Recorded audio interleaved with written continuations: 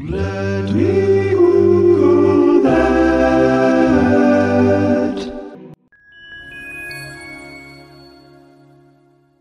Today is Read Across America Day, and as the author of a book that will be out next week, I'm obligated to tell you that I am the author of a book that will be out next week. But since you can't read my book today because it isn't out yet, then I want to talk about, and what I think is way more interesting to talk about anyway, is why not read A Strange Book of Mysterious Origin on Read Across America Day? If you're gonna read any book today, read a really fucking weird book that you would not normally read otherwise because you probably didn't know about it. That book is the Urantia Book, which is sometimes referred to as the Urantia Papers or alternatively the Fifth Apocalyptic Revelation. It's a spiritual tome that appeared in Chicago sometime between 1924 and 1955, although by all accounts it was probably penned sometime around 1911, and the story of its penmanship is actually a little bit creepy. So Urantia herein and henceforth is meant to be synonymous with Earth. It is like the name of the Earth. The intent of the papers, or at least stated, was to be kind of something like the Bible. It was, quote, presenting enlarged concepts and advanced truth.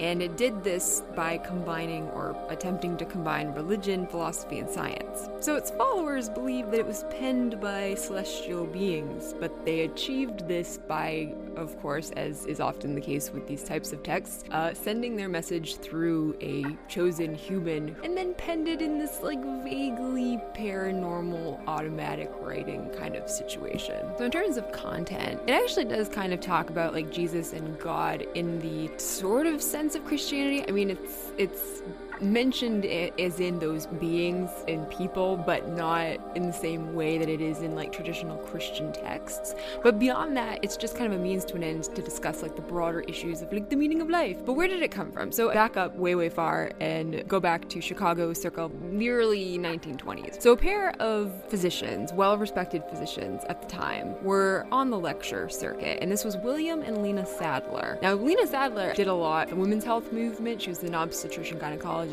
and William Sadler, her husband, was also a very highly respected surgeon. Now, the thing about William Sadler, though, is that he actually fancied himself more of a psychiatrist, although he was only self-educated in that regard. And really, he ended up devoting the most of his career to debunking the paranormal, because he was also a physician who kind of dabbled in the unexplained. He was called to look in on a case where a patient had been basically in this like really intense trance. Now, when he would talk about the cases that he had debunked, he would write them up and be like, okay, I proved this one wrong. This was the one case that his whole life was like, I don't really have an explanation for this.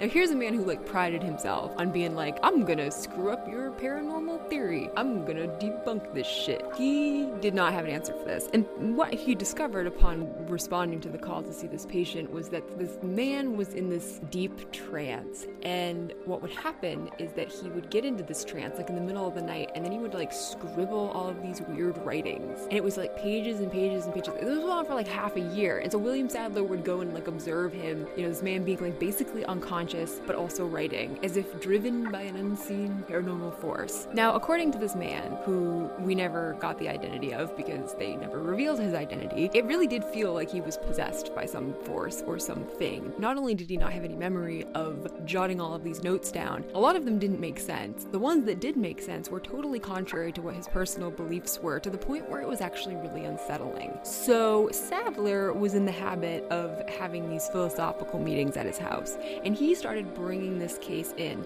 And the reason that he did was because this group was like called the Forum, and it was kind of some secret Illuminati bullshit. Like, they weren't allowed to talk about what happened outside of the group, so there were maybe like 30 people all told in this group, and they were the only people who ever really knew any details about this case. And so Sadler was like, look, there are these philosophical teachings that appear like throughout these papers as broader theme, and so there's some stuff in here that is really solid and has some context that we know about. There's also some science that kind of has some context that we know about. Now, if you look at it in modern times, it's very reflective of like what people knew at that time. So it wasn't like they were saying anything that people at that point in history didn't kind of know. It was just that how everything kind of came together, and that there was just so fucking much of it. Led by the Sadlers, this group began trying to assemble them into a coherent-ish text. And this played out over the course of several decades, and then ultimately the whole volume was published in 1955. Now, only a very small small handful of people had ever actually met or observed the sleeping subject who provided these papers. And in fact, everybody with that knowledge being long dead and having taken the secret of this man's identity to their grave, we still do not know anything about who actually contributed these papers, like who this man was who had been possessed by this force, which really lends itself to the theory that this was just a truly elaborate hoax. And really, it was a truly elaborate hoax if it was a hoax, because there are people who follow this, and they have for years. They have like followers of this belief system, of this text, which is 2,000 pages long. So that's a huge commitment. Like, if you're gonna come up with some weird unexplained text, it doesn't have to be that long, right? I mean, like, I don't even, like, all these other like unexplained texts that we have, I mean, I don't think any of them are like 2,000 pages long. So that was pretty impressive. But anyway, this whole text is actually, as of 10 years ago when the copyright to it lapsed, is in the public domain now. So you could technically, if you wanted to, go through it and have a look at some of its contents. It's actually divided up into 4 parts. The first is the central and super universes, which sort of talks about the spectrum of where the universal being or the God being like fits in. The local universe is part 2, which is more like, here's the part of the universe where we are. And then part 3 is sort of where they start talking about things that you might see otherwise explained by the Bible. So they talk, and they actually do talk about some things that are expressly in the Bible. So the story of Adam and Eve, evolution, the origin, the destiny of the world, things like that. And then the largest piece is actually the end part, which